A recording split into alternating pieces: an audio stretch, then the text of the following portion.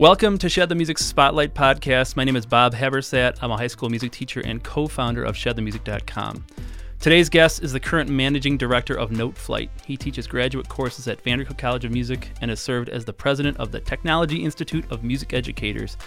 He is also a passionate advocate for music education and technology, serving on the NAMM State Advocacy Coalition, the NAFME Advocacy Leadership Force, and is advocacy chairman for the Massachusetts Music Educators Association. He's a good friend and mentor. Please welcome John Mlinzak.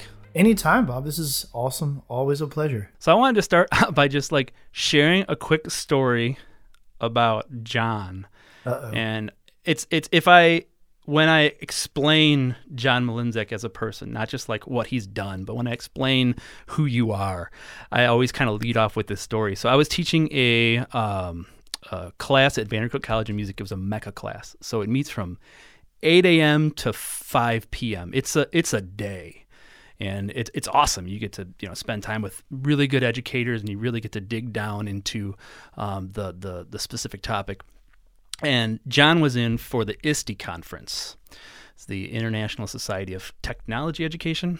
And it was in Chicago, and Vandercook's in Chicago. So I asked John if he can come to give a quick 1 hour on Noteflight to my students, because we use it a lot because it's awesome.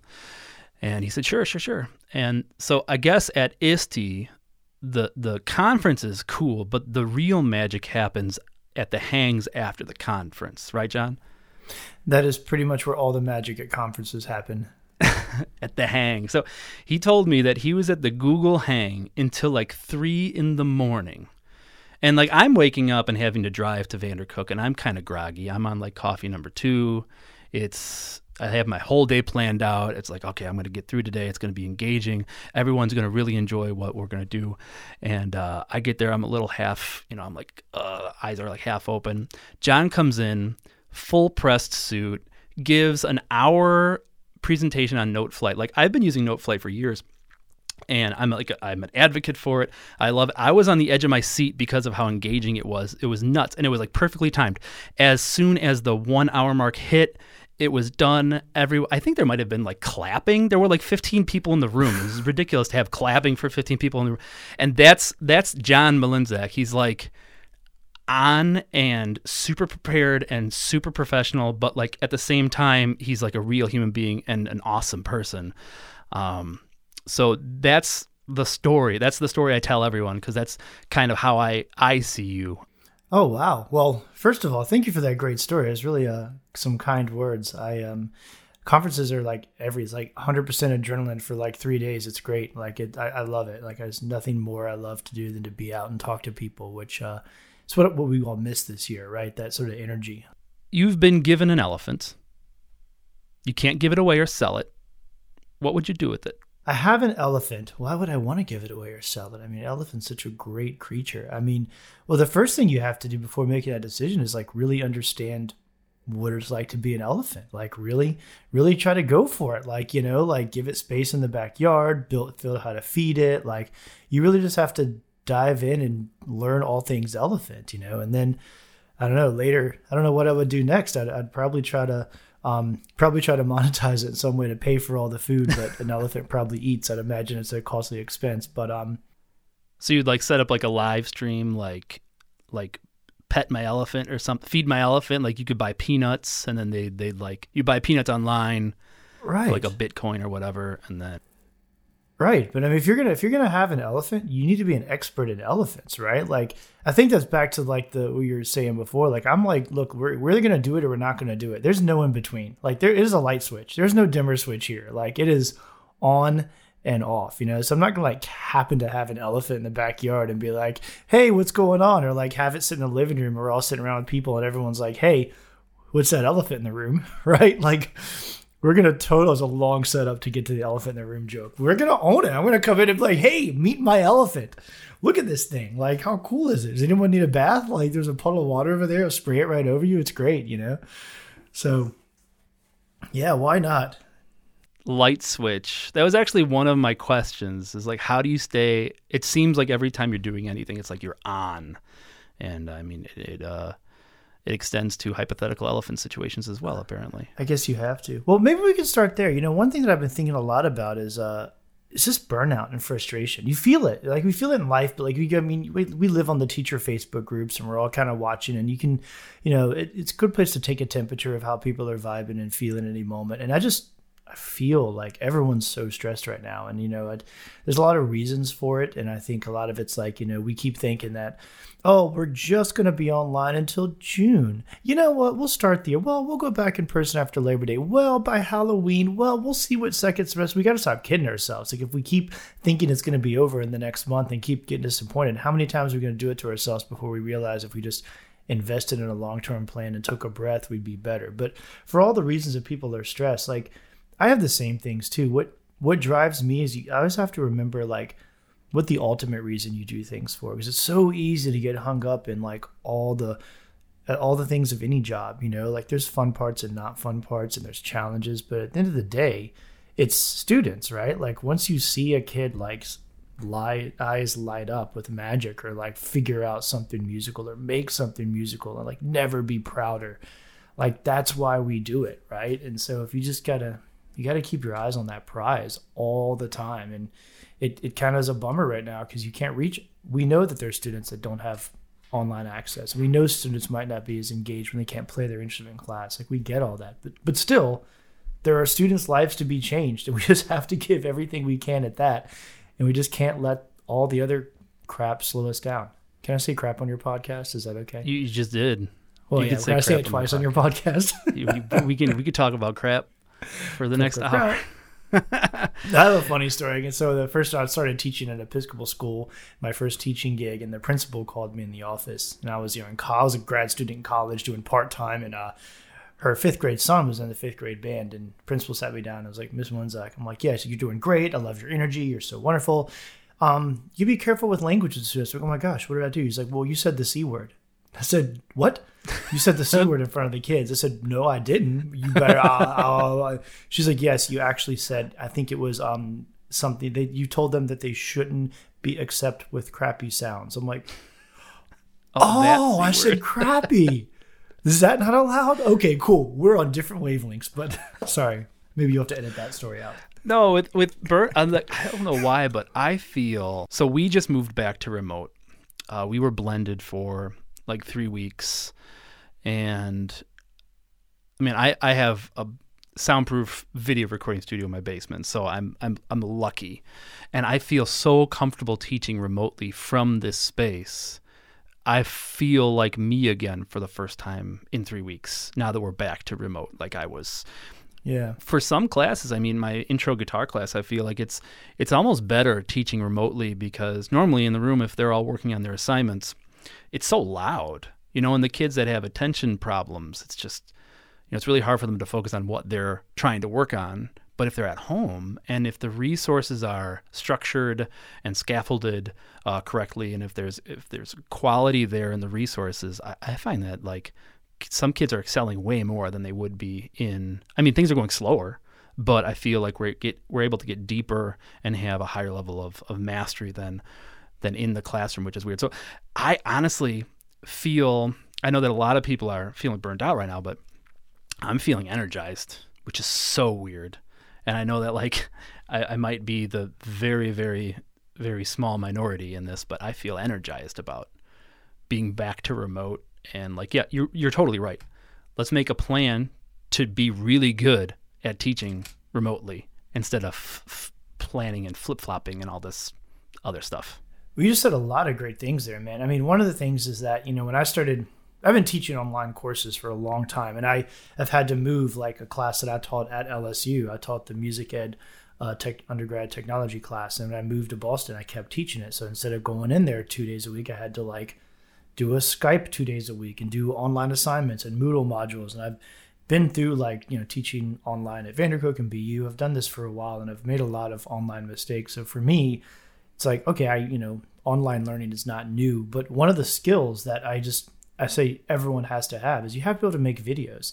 And I think what you just kind of said is, if you have some video chops and you can get comfortable enough with the tech hurdle, which for a lot of people is like brand new. How do I even set up a video? How do I plug in a mic? How do I edit it? What is resolution? An MP4, a movie file? Well, my gosh, but if you can just get past, that's just learning. That's just like crack a book, figure it out. It's not that hard, but if you just get over that hump, then you're like, you are energized. I've seen so many teachers. I teach this class at Vandercook right now, Aero and a G Suite. Google tools for music educators. And best name ever. I think I came up with that at 2 a.m. at a conference at some point. But, it's funny, like I just started another cohort today, and that's just the 5th one I've done in the past 6 months. And the first week, we always have people that are like, I can't make videos. I can't submit videos. And they're freaking out and they want to drop the course and saying, no, let me help you. I'll Screencastify, super easy, Loom, whatever it is. Every single time. The next week, wow, this is everything. I can just make videos and I can, yes, that's exactly what this is about. Like, the biggest commodity we have right now is time with our students, and we get them all on the Zoom or get them all on the Google Meet together. Don't waste that by like having them watch you lecture at them. Like, that's not engaging. Like, you can give that how-to lecture on a video, and then the time together with the students is a celebration of what they accomplished. Like, hey, you share your screen and show what you did. Okay, now you share your screen. Like, use that time to engage students, not talk at students. And it's funny because it's the same thing we could have been done in the in-person classroom. I've been on this like whole kick recently that like online and in person, and this idea of going back and forth, these are just locations of people, right? Like, we get so hung up on online or in person, but what really comes down to it is whole class learning and individualized instruction. And now's the time for individualized instruction. Create lessons where students are setting goals, and like you said, like deeper and more meaningful. Like, you might not be able to fly through as much repertoire or feel like you're getting as much done, but if the students are taking more time to thoughtfully process in their own way and like engagement, anyone will tell you quality over quantity any day, right? So let's just focus on the individuals. Let's have kids writing their own songs and being able to do little recordings of them, and just, finding out little solo rep or, figuring out how to play pop songs on their instruments and overcoming how to, transpose or whatever it is. Like, there's so much that can be done musically right now. There's so much that can be done. And, having 60 kids play a grade 2 band piece all together, spreading those droplets and aerosols is just not one of them. But that's okay. Like, we've been doing that for 100 years. We can do this other thing for 6 months. It's okay. Trust me. Yeah, I think it's what's getting to a lot of people is it just feels different. And everyone's so used to like, all right, the schedule, the concert schedule, and working through that and having that mindset, and then changing it and having a different feeling and then having to change the way that you validate yourself as an educator. And I think that some people are a little more pliable in that way, and some people are a little less pliable. And for those people, it's got to be difficult. But I think we're all working towards it. So I'm gonna take a step back, because I mean, you were talking right now, and I could totally, you are an educator, but you're also the managing director of a music ed tech company. So how did you get from getting yelled at for using the C word at your Episcopal school to managing director at Noteflight, and then like, you're still teaching, and I've seen you at conferences, and you're even at conferences when you're giving a presentation, like you're still teaching, but like, can you describe that path? Yeah, that's a really great question. Sometimes I wonder how a trumpet player did end up running a software company, but I taught for, I guess it was 6 years full time in K-8 school, and I've always been marching band nerd. So I'd, leave school at 2:45, run to the high school, do marching band till the sun goes down. Every day and then gig on the weekends down in New Orleans. Like, I thought that was it. Like, I made it. Had the band director gig, could teach all levels, could gig on the weekends. Like, that was it. And after a few years, I was like, I'm really interested in like curriculum and standards. So I ended up going and getting another degree in educational leadership, and I got certified to be a school principal, leading to like an arts admin role. So at that time, I was sort of doing that and being arts admin, and this is right around the whole race to the top time when like schools are doing student teacher evaluation and growth all those SLTs and SLOs, and I actually somehow. Oh, don't say those. Don't say those. Oh, well, I ended up leading like the full body creative- cringes. Oh yeah, no, dude. I somehow ended up being the head of the Creative Arts Committee for Louisiana, in charge of creating the model assessments for all arts, including visual art, dance, theater, and music. So that's a funnier story. But anyway, I'm at this point. I'm like, then so much is happening. Like, wow, like technology. The art standards are being revised in 2014. The new National Core Art Standards came out, and there was already being so much is changing in education. I just had these like aha moments. I'm like, wow. And at the same time, I had started a music tech program at my school because I had an extra class, pulled out some MacBooks, and it was a really cool thing. And so I was like, the kids, I was figuring out how to teach music tech, and then the State Department said, you can't teach music tech. It's not an approved course at the state. There's no music technology at the Louisiana level, like at all. Like it doesn't exist as a course option. They say, can you call it general music? I'm like, nah. So I had, working at the State Department, and somehow we ended up getting it as an approved course. And so then every time someone wanted to teach music tech, they're like, oh, John wrote the state level curriculum for it. So then call John. So I started doing this little, PD in these different, districts, and it was fun. So all this happens, and I'm, somehow get connected with PreSonus Audio. And I had this like aha moment. I'm like, man, education is changing. I'm like really in this focus of writing new courses, like pushing the boundaries. Like there's so much to do with technology. Kids can create music, and all of this came together. I'd watching what Soundtree was selling music labs and like other things were going on. I was like, like there's something here. And so I ended up connecting with the guys at PreSonus and was like, y'all, like, I'm telling you, like music creation is like the next thing. Like we could be dominated in schools, like Mac and PC software. Like schools are trying to put in Pro Tools labs. Let's do this thing. So anyway, like PreSonus took a shot at me, and it was like a huge risk for both of us because I come in trying to write curriculum, and they're like, how many audio boxes are you going to sell per quarter, and what's the margin? I'm like, what's a margin? So there was a really amazing moment, and that's the moment where I was like, you know what, like the music industry actually has a lot of power to direct education. I got connected with like National Association of School Music Dealers and the NAMM Foundation and all of these organizations. And it was like, wow, there is a whole world out here that's driving music education. Like teachers and curriculum is one thing, but we can only use the products and services and curriculum that are being offered for us. So I started, like repackaging and providing education, solutions with curriculum options and hiring authors to write books on like entry-level things with like, so it was just, that was just a really cool, that was the Kickstarter. And then through that, PreSonus, we did a distribution deal with Hal Leonard, who distributes products to all the major dealers, including can really reach the school music dealer. Because there's this really interesting disconnect that we kind of fell into of like, I'll go to a conference session somewhere and like these band directors like, wow, that's so cool. Yes, I need to record my students and I need to start a little production lab or set up a few practice rooms as a little production area for kids. And they'd go to their, average school music dealer, whoever it may be, and they're like, don't carry technology. It's like, do you want a rental or a read or a lesson? That's what we offer here. So Hal Leonard is like genius at like filling that gap and allowing any of those people to order and distribute technology. So in working with Hal Leonard, we, me and Hal, we liked each other. So I had to go to PreSonus and be like, it's not you. It's just, I don't think we're going anywhere together, and we'd be better off if, I went with Hal, and we're still friends. And so it's all good. So that's sort of how it happened. But I think what's interesting to me is like, I get so excited about learning new stuff. Like all I want to do is figure out how stuff works. So when it comes to like figuring out like that industry and all those pieces, like that's what drives me, like learning new things and going. So, and you pick up stuff along the way. I mean, I don't know a lot about, I can't code software, but I try really hard to, like the elephant. Like I just don't want to have a software company in the backyard. I want to know everything there is. So I'm like reading books and blogs and articles and asking people of like, how does your software team do? Do you do an agile methodology? How do you handle your sprints? How do you do your backlog? How do you organize your design focused? Are you more waterfall? Like you figure it out. Like you have, so it's a constant learning experience, but I've also learned to be more transparent about the fact that I'm learning, and just to be a leader, you don't have to be in front. You don't have to be dragging people along, and you don't have to know everything.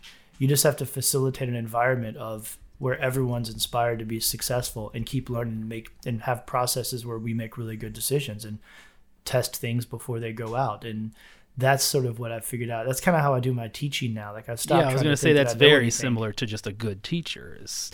Well, that was the big aha, right? I think I was trying to learn something new, and I had this whole like mental breakdown for a minute that I was a failure as a teacher, I was a failure as a trumpet player, I didn't do the things I went to school for.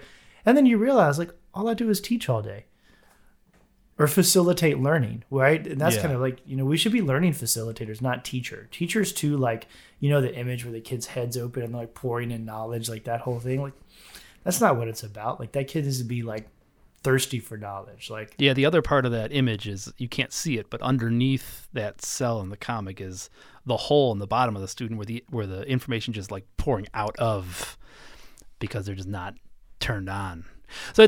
So you found like a hole. You had to have the creativity to find the hole, right? You found the hole of there needs to be this here. There, I need to go to PreSonus. They need an educator to help them because there's this hole there. So there's the creative element, but then you also have the drive to get it through, and that whole piece of, because that's how I am too with like figuring out problems. Like when we were on hybrid, when we were teaching hybrid, the first week was me like figuring out, okay, like I'm going to do one more thing. Okay, I'm going to mic the front of the room, and then I'm going to set up a mixer so kids can talk to each other on Zoom to the people at home, and the people at home could talk. And then like maybe I have a big screen TV with all the Zoom faces. And then I have an output of my HDMI for my switcher on the board so kids at home can see it. So like I was thinking about it. I was trying to solve all those problems and think creatively. And like I live on that, and I think we share that. It's like that's when the light on is when I feel most alive. And that light for me is learning new stuff, especially when we're put in a box like this. I think some people are seeing this, us being teaching differently. Some people see it as you're stuck in a box. But I think like for me and for you and for others, it's an opportunity to change things because the paradigm has shifted. But you have to, like, think how fast the world changes, man. Like even, I consider us both young gentlemen, though I'm not feeling as young every day, but just think about how much the world and education has changed in our time frame. Like it's constantly changing. The internet changes the way we communicate. Like I just can't accept, like I never want to be like 60 years old saying things the same way I did when I was 29, or even I'm saying, I never want to be 60-year-olds doing the same thing I was doing when I was 59. Like we can't, and so I have no patience anymore for I've been teaching 30 years. It's like, have you, or did you teach 1 year and copy it 29 years? Because there's a difference, and it really is what gets under my skin right now. Like if you're going to be an educator today, you are learning and trying new all the time because you are teaching kids to be self-learners and try new things all the time. And if you're not demonstrating it yourself, you can sell shoes, you can drive Uber, you can, do something else because that's the gig. You can't teach lifelong learners if you're not a lifelong learner. So like it's frustrating to see people complaining like, I can't learn anything new. I don't have time. Like, So you were talking about Agile and sprints, and I'm familiar with them because I have a friend that worked for she's a data analyst for Groupon, and she turned me on to this whole thing. But like there are a lot of business things that educators don't get. Like what are some things that you've learned in the business world that would help educators in the classroom? That's a really great question. Let me see. Well, the one thing that constantly comes to mind is, we are working really hard, and software, online software particularly, software in general, but web-based software is a constantly moving target. I mean, I spent all weekend updating my machine to get the new version of Safari 14 whatever because there's something wacky with Safari 14 and audio that just every time. I mean, these things, these automatic updates to these browsers, they are making significant changes, and we always have to be on the defense, So, and it's one of that's one of the challenges we have is it's a constantly moving target, and we're always trying to prioritize the next thing. I think the hardest thing I have to do every day is decide. We have this team. Like, what do we do next? What do we build next? Like we have, and a lot of it takes design and thought and features. And so you look at like how long certain things take from a dev time, and then then the business value and the impact, how many people it affects, all of these things. And we have like very, I say it's pretty intricate systems of how we weight the value of everything that comes out the door. It's usually how many people are affected, how many people's lives can we change is kind of the biggest piece of it.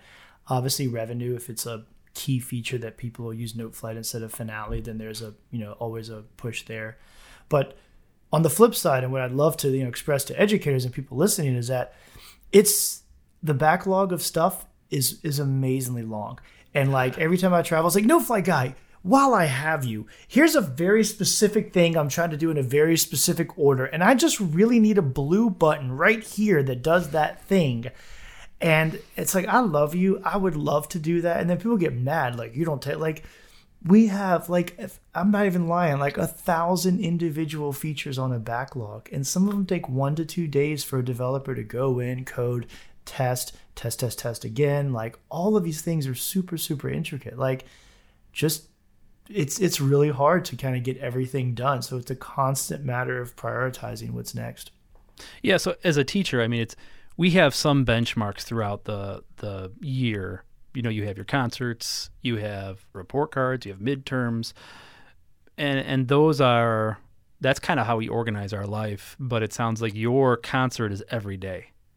So you have to prioritize like what you're practicing and what you're performing every night as being, for the company. So I think like the takeaway would be for teachers is like, just think about the amount of output and the input that you get from students and you get from everyone, and then just multiply it by a giant factor. And that's what like a business has to deal with. And then the amount of efficiency and organization that is involved to make sure that output is, you might have to make some hard decisions, right? You have to prioritize things. So like, how do you guys organize with your giant list of new features and stuff? How do you guys the organization? Like I have my notes on here. Number 11, something about organization. I mean, earlier before this, you said that you have 3 monitors up. One monitor is vertical and it has all of your like tasks on it and some stuff. It's like how do you do organization where if we can have like maybe a tenth of that in our teaching life, like that might help us.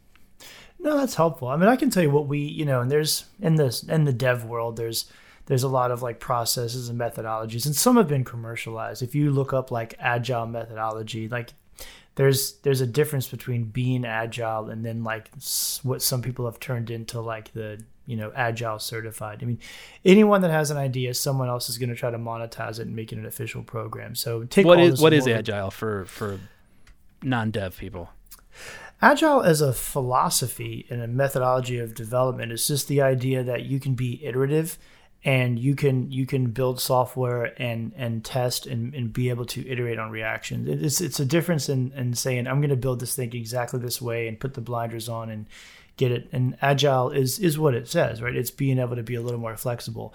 What's difficult, and like, people think, software is so you give something to a developer. Like developers are brilliant folks, but it's, to find a developer that can think design and think business and do the code, like that is a unicorn. That is like a purple unicorn. Like it is a hard, so, developers tend to be very good coders, but they, need someone to think design, and they need use cases and they need problems to solve. Developers will do anything you tell them to build. And, with great power comes great responsibility, because if you tell them to make this blue button, they're going to make it. But what are how does that affect all these other customers that don't want a blue button? It's a constant.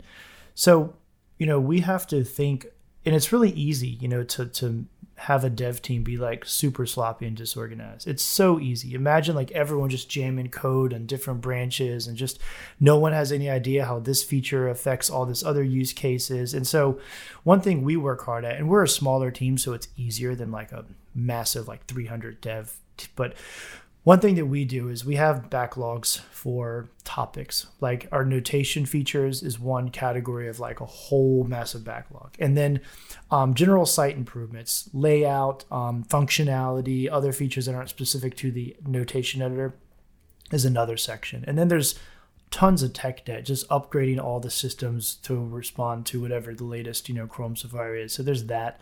And we sort of keep them in those buckets. And then we meet literally every Monday for an hour with the product manager, designer. And we prioritize what we're working on this week, what's coming up. And then we meet with the dev team overall. As features get close, I mean, when our backlog is sort of prioritized all the time. So we're always looking at it. It's fully transparent. So our support team, which is a big piece of it, like customer success, marketing, support, sales, they're constantly getting feature requests. They know when they, hear about this thing, we talk every day and they're like, hey, people keep bringing up this thing. So that thing ends up working its way higher on the backlog. Like customer needs a huge driver, but also Google Analytics. We'll look at like how many people even press that button, how many people even use that feature, sometimes there's the squeaky wheel syndrome and you burn a week of dev time on one thing for like one person who's going to blast you on Twitter, but you also at the expense of what? Like, 100,000 students that, can't do multi-class assignments in Google Classroom, which is coming out today.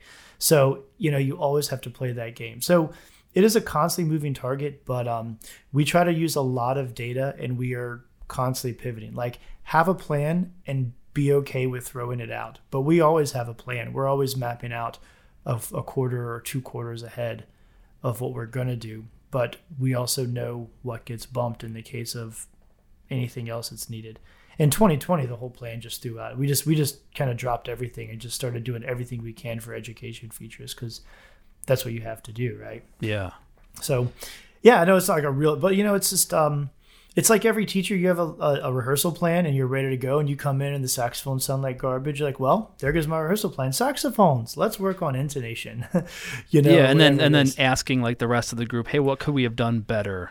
Like, what were you thinking of when we were just working with the saxophones? Like, it seems like that the whole two-way communication you have between so there are a couple acronyms here. So we have dev, which is a developer, right? Yeah. So that would be like a coder. Do you guys have like a UX team, like a user experience? Everyone tests. Everyone tests every new release. Okay. So like those are our students, right? And then like you are the developer, you're also the designer. You're everything as a teacher, but to have that clear communication between people who are testing and people who are creating. If your students are testing your methodologies, you need to have a clear communication with them. Like, why not talk about like, hey, I tried something new yesterday. I tried this thing. I tried this, the thing we do with rhythm. Did that work? Like, what would you do to make it better? I think that would be like taking the Agile methodology as an educator and being able to flip it and to learn from it. I think that would be something that's really cool. And I have my notes here, like a lot of us know music ed tech software, we use it. I'm a long-term Noteflight, Soundtrap, blah, blah, blah user. We only think about what we see, really.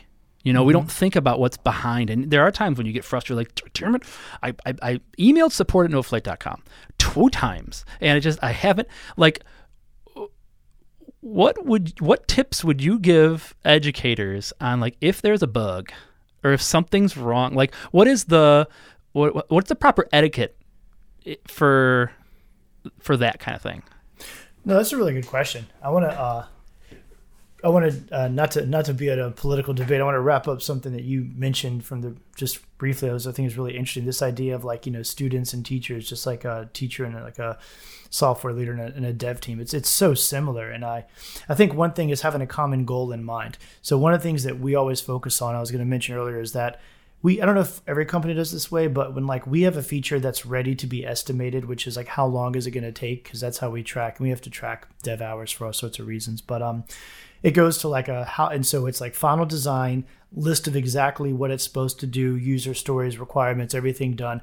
We have our whole dev team twice a week look at those new features, and the whole team looks at it. It gives input, ask questions, because it's really important that whenever that thing falls into a developer's lap, which could be a week or 2 or a month after we estimate it, they know exactly what the feature is supposed to do, how it's going to fun. They know what the end goal is, right?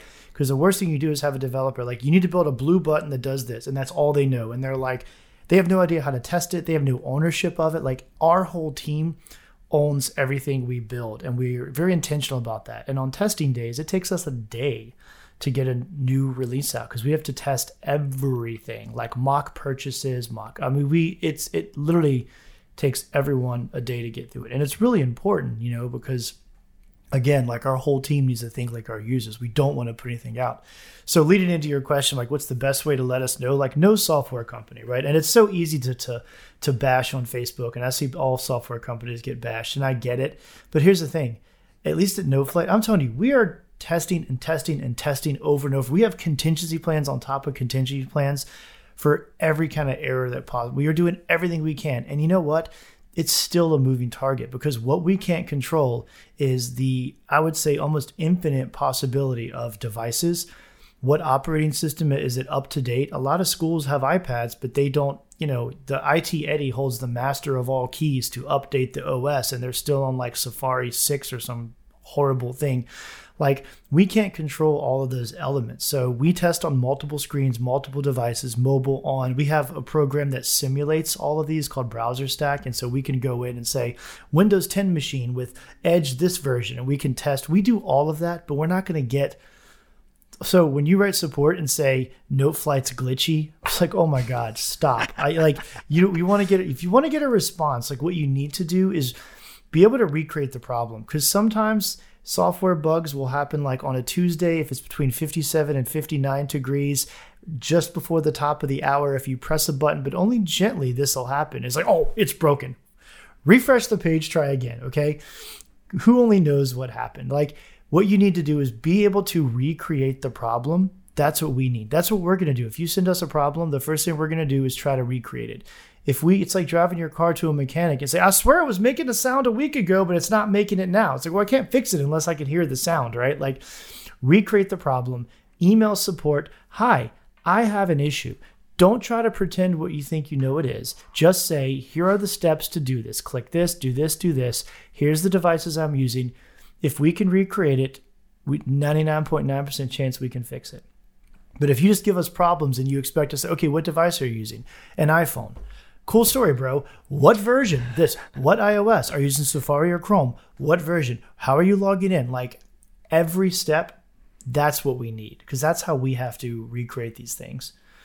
Yeah, I feel like, I've only been fielding tech questions for like a year and a half. But like, the thing that bothers me the most is, if they don't give context or anything, it's like, well, that's kind of impossible to test.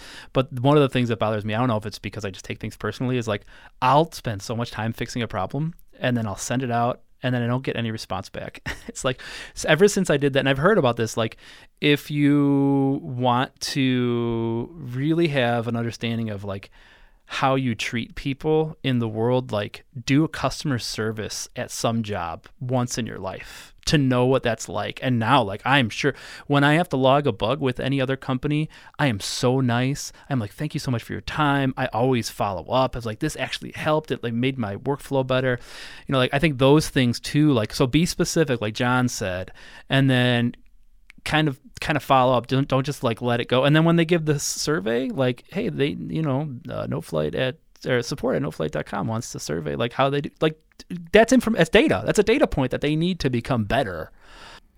Right. No, that's really good. That's really helpful. I'll tell you a couple. I actually have a pretty strong opinion about support philosophy in general, and I think it's one of the key things to grow a company. Like, it's not how much you say your software is worth and get people to buy it. It's how you treat the people that you already have in your world, I think, is the real difference. And we work really hard at, first of all, like, just our materials. Like, sometimes support or problem at companies because you're trying to Google search and you can't find it. You're frustrated, right? So we have our support.noflight.com. Like, our rule is, like, every time we get a question or a contact us or someone emails support at NoFlight, the answer to that question better be on that support blog, clear and simple for everyone. Because if someone's asking a question that we're not providing how to do it, then it is our fault. So our team knows if they can't send you a link to a support article that already shows step-by-step the answer, then write the article before emailing the, like, we shouldn't be giving information that only exists in an email between one customer and one team. Like, so we use it every time we get a request. We're like, we're sending back articles because we should have that information. And sometimes we'll edit the articles like, oh, they're kind of asking this, but they didn't know to search for these words in the articles. So we try to add we're kind of like SEO to kind of make sure people can find the answers. So that's super important because you should never have to email support for information on how to use a product. It should be easy and transparent. Now, when there's bugs or issues or glitches and stuff, I totally get that. But the other thing we subscribe to, and this is a teaching thing too, it's just the psychology of an issue. If a customer is writing support, we've all done it. We've tried it. We have our time where you're trying to compose or use Noteflight or set up an assignment. Something's not working. We might Google. We try again. We are pissed off. Like, we are frustrated. We had our focus. We had our time mapped out. And then they had to break from that time, go find the contact us, write this whole thing about what's wrong, and then just sit there and say, well, now I can't do this with my kids. Like, we take that so seriously. When someone emails us and there's a problem, it's a real problem. Even if it's the customer's fault where they hadn't updated their browser or were clicking the wrong section or it's, customer error, it doesn't matter. We're never going to be like, well, you didn't press the blah, blah, blah button. Like, no, like once a customer, so we will always say, we're so sorry. Like we take ownership of the problem every time, even if it's not our problem, because it is our problem. And the quickest way to piss customers off is try to be defensive and be like, well, if you had search support at Noteflight, you would clearly see that you manage members by clicking this button. Like, it's fine. If someone comes to you and says something's wrong, it's psychological. So we want to fix it and we want to help them. That's what they're looking for. Not an I told you so. So we try to be very, very comforting and in that way. And how many times as a teacher have you had that defensive, a kid asks a question and you're like, well, if you just, oh my God, okay, well, if you just look at chapter 2 at the top of the page where it says the exact answer, there are some times when I catch myself even doing that. But you're right. It's if the students are having a problem, it's not their problem. It's either the information wasn't displayed clearly, it wasn't delivered clearly, maybe they don't know how to, there are so many times when somebody asks me a question and my immediate gut response is just Google it. Exactly. Students need to know how to search things. But I mean that whole concept of having a searchable database of answers, having all the answers to tech questions being able to be searched on Google, that's another teacher thing.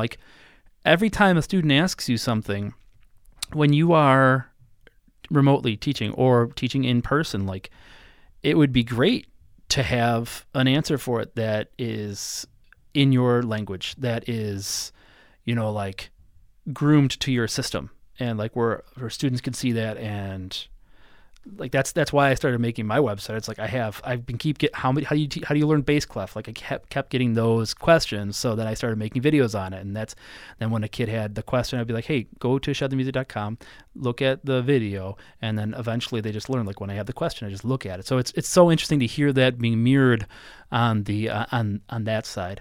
Quick, totally different. Ramen or pho? Pho. Really? I had pho for lunch today. It was fantastic. Fantastic. I like it. Yeah, this is fun to get into. This is something. This is not a line of questioning I thought we had, but we as obviously one of the things we've been drowning in is just support right now with online teaching.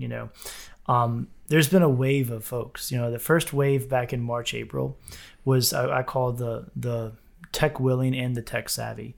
The people that hadn't taken the plunge, because online learning, using technology to create music and respond and create individualized learning experience, all of that existed long before March of 2020. These are not new concepts. We're not making up how to engage students with online musical tools or musical web or music software and all the things you can do. It's been a field. I mean, the Technology Institute of Music Educators was founded in 1995. This is not new. Online learning and creating music with apps existed in February 2020. Just because it's new to you doesn't mean you have to suddenly solve a problem that's magically there. So the tech will and tech savvy came. They're okay, I never really wanted to do it, but I'll do it. And then later in August, we had a lot of holdouts, and we had the not really tech willing, but people that were tech savvy enough in just their general lives to be okay, well, I don't really want to use tech in my classroom, but I can, so I have to. We're online. They came through. Well, then, long comes September, October, there was a little batch of folks that were no. after Labor Day, this whole COVID thing, it's gone. They say it doesn't spread in the heat. Everyone's going to run to the beaches. No COVID's going to be spread. It's going to be gone, right? Yeah, Chicago really knows this right now, right? Yeah, right. So then we get the untech willing and the untech savvy. I touch anything on the computer, it breaks. I hate the world. And this is not ages. Like, you'd be surprised. You think like it's like grandmas and grandpas like trying to figure out how to use their cell phone for the first time kind of things. There is no specific age. This is not like the 30 or 40-year veteran teacher that hates technology. Like, it is all ages. Like, there are people that just are not tech savvy, and we just said, you know what? Like, we had a real meeting, and we restructured our company and said, you know what? Like, we're a service. We are not a software. We're a SaaS. We are a software as a service model. And so now when you subscribe to NoteFlight, we have a check-in. Once you start your account, we look and see if you set up your account and if you are using it actively. And if not, you're going to hear from support. And you have a support meeting to make sure you can just get everyone rostered. And then we have certified trainers that will go out and do PD directly for you in your school district to make sure you know how to teach using the technology, and we will check in. So we have a whole like service plan that we're moving people through now, because we do want all customers, and we kind of learned sometimes it's been really great because the support and needs and feedback and sort of complaints for the untech willing and untech savvy have really caused us to say, wow, you know what, like, we could make this a little clearer. We could make this feature easier. We could make it easier to do whatever this is. So yeah, it's called universal design. So like, yeah, if you're walking on the sidewalk and you feel the bumps at the end of the sidewalk before the street, that's made for people who can't see, and that's so that their cane can feel those bumps. That's what it was originally designed for. But like my kids, when we go on walks, they know to say screech at the bumps. Like, it was designed for someone with a handicap, but it affects everyone positively. So I mean, the same thing software-wise, sounds like. And I think, yeah, we're all learning that.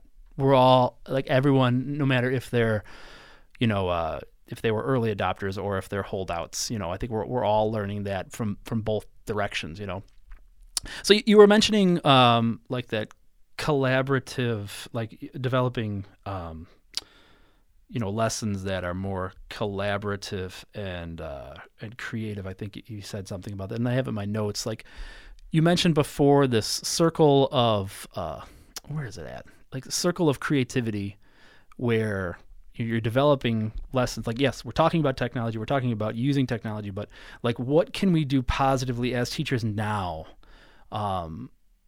This like circle of creativity idea. Can you talk a little bit about that? Maybe we can riff on some ideas that listeners can use, or maybe provide some resources, like creating something that people can use based on this concept. Yeah, man. Good segue here, because one of the things is online does not mean isolated.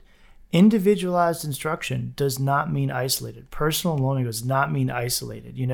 At-home learning does not mean isolated learning. And one of the things that technology, and particularly I cover this in the Google class, is Google makes it super easy. Make assignment. Give every kid a copy of the doc. Kid opens doc. Turn in button. Turn in to teacher. Like, to me, that's passing out paper and then turning it in. But we just can't push paper faster. We have to think different. So you think about why technology exists and what we do on the internet. The internet connects us. It's literally designed to connect us. Google Meet, designed to connect. Google Docs was, why do we need Google Docs? Why is Microsoft Word not enough? Why is paper not enough? So we can easily share and collaborate. All of these online tools are literally built on the foundation of collaboration. Yet, as people who've never thought about online tools or online learning now approach it, they're being used for 1% of their capacity just to push paper faster. And we can't do that. One of my favorite quotes by Henry Ford is, he asked the people what they want. They just said faster horses. Like, thinking and building, thinking about a future and even building software and teaching, if we only do it through the lens of our own experiences and biases, we never get better. It's just kind of this incestuous plunge to the bottom, because all we do is build and think within our own constraints, and we can't do that. That's why things have to be team efforts. We have to get in new ideas. So having said all that, like, when you're doing online lessons, like every teacher, like we cannot have kids creating music by themselves. It's just not, It's not what the tools are designed for. And I know it's kind of the easy button, but we have to be better than the easy button. So something as simple as, putting students in small groups and giving them different roles, like music. And something I've been saying all the time too, is when it comes to assessment, like music is not created for a teacher to grade. It's created to make the world a better place. If all we do as teachers is have kids turn stuff into us so we can grade it, how are we spreading that message? Like, how are we advocating for music? We're absolutely like going against the whole purpose of being music teachers, which is to spread love and joy and change lives through music. So our assignments need to include sharing and collaborating. If a student composes an 8-measure melody, something as simple as that, or one little drum beat, they have to share it with others. They have to give feedback. They have to be able to articulate. If a student is supposed to learn about form by creating a soundtrack, song and exploring different forms, well, also, can they articulate it? Can they pop on Loom or Flipgrid and something and do a video of themselves explaining the form and how it relates to them musically and articulate why? And can another student take that and then reflect on what they learned from another student about form? Like, all these things become this sort of cycle. And so as a teacher, what I really highly encourage is you set up assignments where students have different roles and they have to wear all the hats. They have to be the creator. They have to be the responder. They have to be able to present what they know. And right now, when you think about assessment, I don't think assessment is about turning in a final product. I think assessment, especially with individualized learning, assessment should be the ability for the student to articulate what they've learned. We learn by doing. We learn through a process, right? And I see a lot of things on Facebook about like, my kids are so unengaged in my online lessons. I can't, please send me more slide flashcards. I'm like, well, you just answered your own question. Like, nobody wants to sit back and answer questions about music. They want to make music. So like, kids should be doing, you learn through doing, and then they should be able to articulate what they've learned. And and that can happen with words in a video and a podcast or something. I mean, a kid can compose something in Noteflight, record it, then go in Soundtrap and make a podcast about this new hit song that just came out and put them in both roles. Make them the radio producer, the advertiser, the marketer, the music producer, and then just get other kids involved. Like, every assignment right now should include kids doing something. And if doing something is watching a video and filling out a multiple choice Google form turned quiz, that's not doing something. Like, actively making music and talking about it with their peers. And I've found that if you can structure assignments where you just ask the right questions of a group that facilitates them to go off and be engaging, like, that's really exciting. Like, again, a matter of like, what did you learn? What was the difference in what you created and what you did your self-assessment and what these 3 other students completed of their peer review assessment? Like, what were the differences? So you thought your rhythm was great, but you were surprised that they thought your rhythm wasn't as good. Why is that? Well, why do you think you thought your rhythm was so great? Well, how can you improve it? Just ask the right questions. That's going to be my memoir. It's going to be called Ask the Right Questions. So I think, as a teacher, like active teacher in this mess right now, there are a couple things that, like, I'm sure whoever is teaching right now that heard that would be screaming at their AirPods or whatever. It's like, but what about those kids that aren't engaging? Because it's really difficult to get. Yes, that is ideal, but if you have like a pessimistic view of things, that ideal can only exist inside of a vacuum. But there are ways, and I've found ways to, get that sort of engagement from students who would not normally engage. And I think a really cool thing to do is instead of having that type of dialogue in an assignment, you get a little more meta and have an assignment that is only about that kind of dialogue. It could be, take the music out of the question, like get the students to engage in engaging, but make that the assignment. Set up, like we're so used to, setting assignment parameters, have parameters for what is it look like to be a collaborative person and how to work in a team. Why is it important? Let's look at these people. Let's listen to this podcast about John Malinzak and how he is a collaborator with his team and how his team works. And then maybe we could talk about how our team is going to work. And then when you get to actually doing the assignment, the musical assignment, they've worked on that skill already, because it is a skill. And especially right now, it's so easy just to like turn off your screen on Zoom or have it like face your ceiling and zone out. But I think like having a pre-assignment, a precursor, maybe I'll write this up, like having an assignment about the collaborative process. And then when you get to talk about why was your rhythm bad, like then you know like how to engage to be positive and not like put people down. We live in such a weird put down economy right now socially. Like how can you break that and stuff like that? Well, I think it's funny because I just did a bunch of sessions yesterday, pre-recorded, but I talk about assessment a lot, and I talk about what you assess directly affects what's learned. It's this idea of like, is this going to the test? So like, do you have to slap a number on everything? Like, what if your assessment, like you said, like engagement on engaging, like just let's have them engage on engaging. What if the only assessment was, again, a student's reflection of the process of learning or some, that particular piece. And we don't get into the fact that they had to, it could have been a long assignment. There could have been all these steps. They had to record this thing and do it, whatever it is. But, we don't have to, if we don't assess the actual product in the typical playing test, like what you did wrong, like I'm going to give you a grade based on what you didn't get right. But if we maybe just only assess what the student learning is and their ability to articulate their own learning, suddenly that becomes very and it takes the pressure off getting it right. That's another thing we forget. Like there's a fear of messing up. As music players, we're always afraid of playing a wrong note. We're afraid of the bad. We live in fear of mistakes. That's what music performance teaches us, right? It's hard for us to praise success. It is, I only messed up 3 times on the recital. Okay, well, only missed a couple of notes. Like we're just obsessed with the fear of messing up, and it's hard to be like confident. And I think that's why sometimes music teachers get obsessed in the negative, because that's kind of what we learn as musicians, and we've got to break that, right? So I think there's a lot of opportunity to just restructure assignments, but it really comes down to like how you grade it. And that's really important. As far as engaging, the thing that the hardest thing we always learn is we're not cool. Like kids don't want to do stuff because we tell them to do it.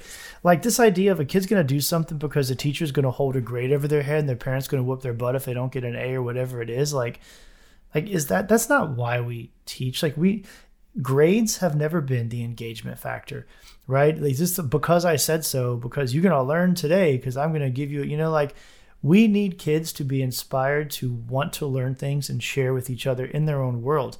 And if you could somehow inspire kids outside of our world to go on TikTok and make recordings of them playing their instrument and communicate with each other on some app that you don't even want to know about.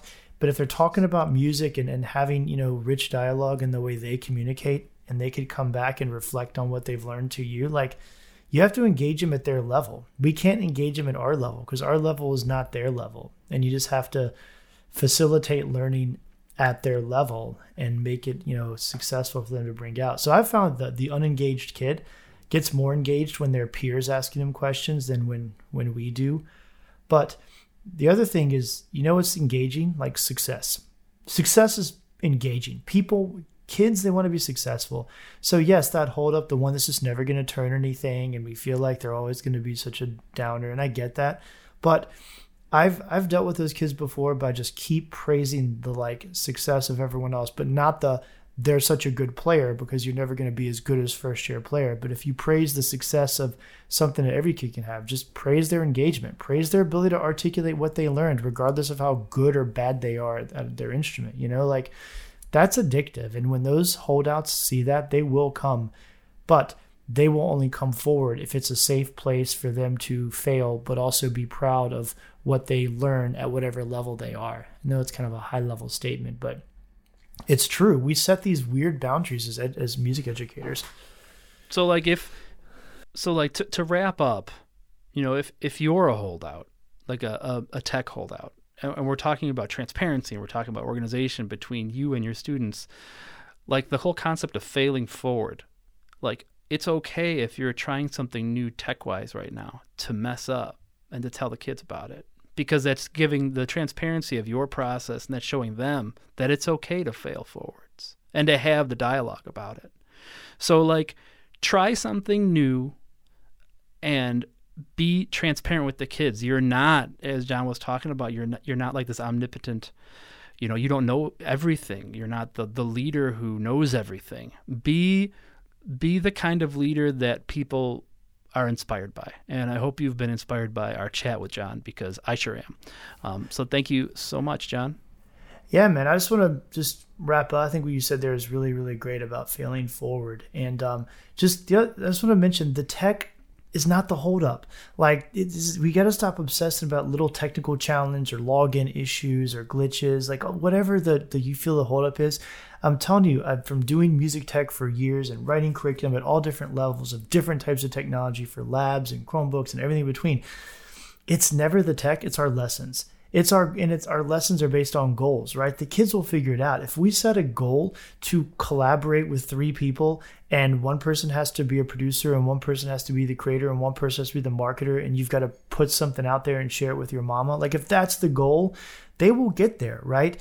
But I think that one of the biggest challenge we have is our own experiences and our own lenses, and we have to realize that we can just set goals for students and let them move forward. And I know that right now feels like a mess, but I will tell you, like, if someone who's like been screaming about all the opportunities of music tech, YouTube, Bob, like, we've been like advocating for music tech for years and years and years and years. March 2020 comes along, and all of a sudden everyone comes in and there's, acting like it's brand new, but we're all figuring it out. But the opportunities for learning that you said you're energized by, they are everlasting. Like, this is fantastic. And my biggest fear, my absolute biggest fear, is that we teach music in August of 2021 like it was February of 2020. We can't do that. We cannot approach education in August of 2021 like we did in February of 2020. We have to go forward. We have to fail forward. Technology has to live on. Like, we can't just stop having kids create music and collaborate online because we can be in class again. Like, there are awesome experiences that only exist in these worlds. And now that we have a chance to fully invest in them, we go into August of 2021 with a true hybrid model, reaching the individual in class and at home in many ways. And we have to, as a music ed community, make that commitment to ourselves. This is not just, I'll do something online until it's all over. It can't be over. There's too much amazing stuff in the world to let it be over. So I'll make that my final plea. Yeah, man. All right. Thank you, John. Thanks for coming on the podcast. Some really, really good stuff. I'll put together that intro, like, meta lesson, and I'll do a little video on it, and I'll put that in the show notes. Thank you so much for coming out.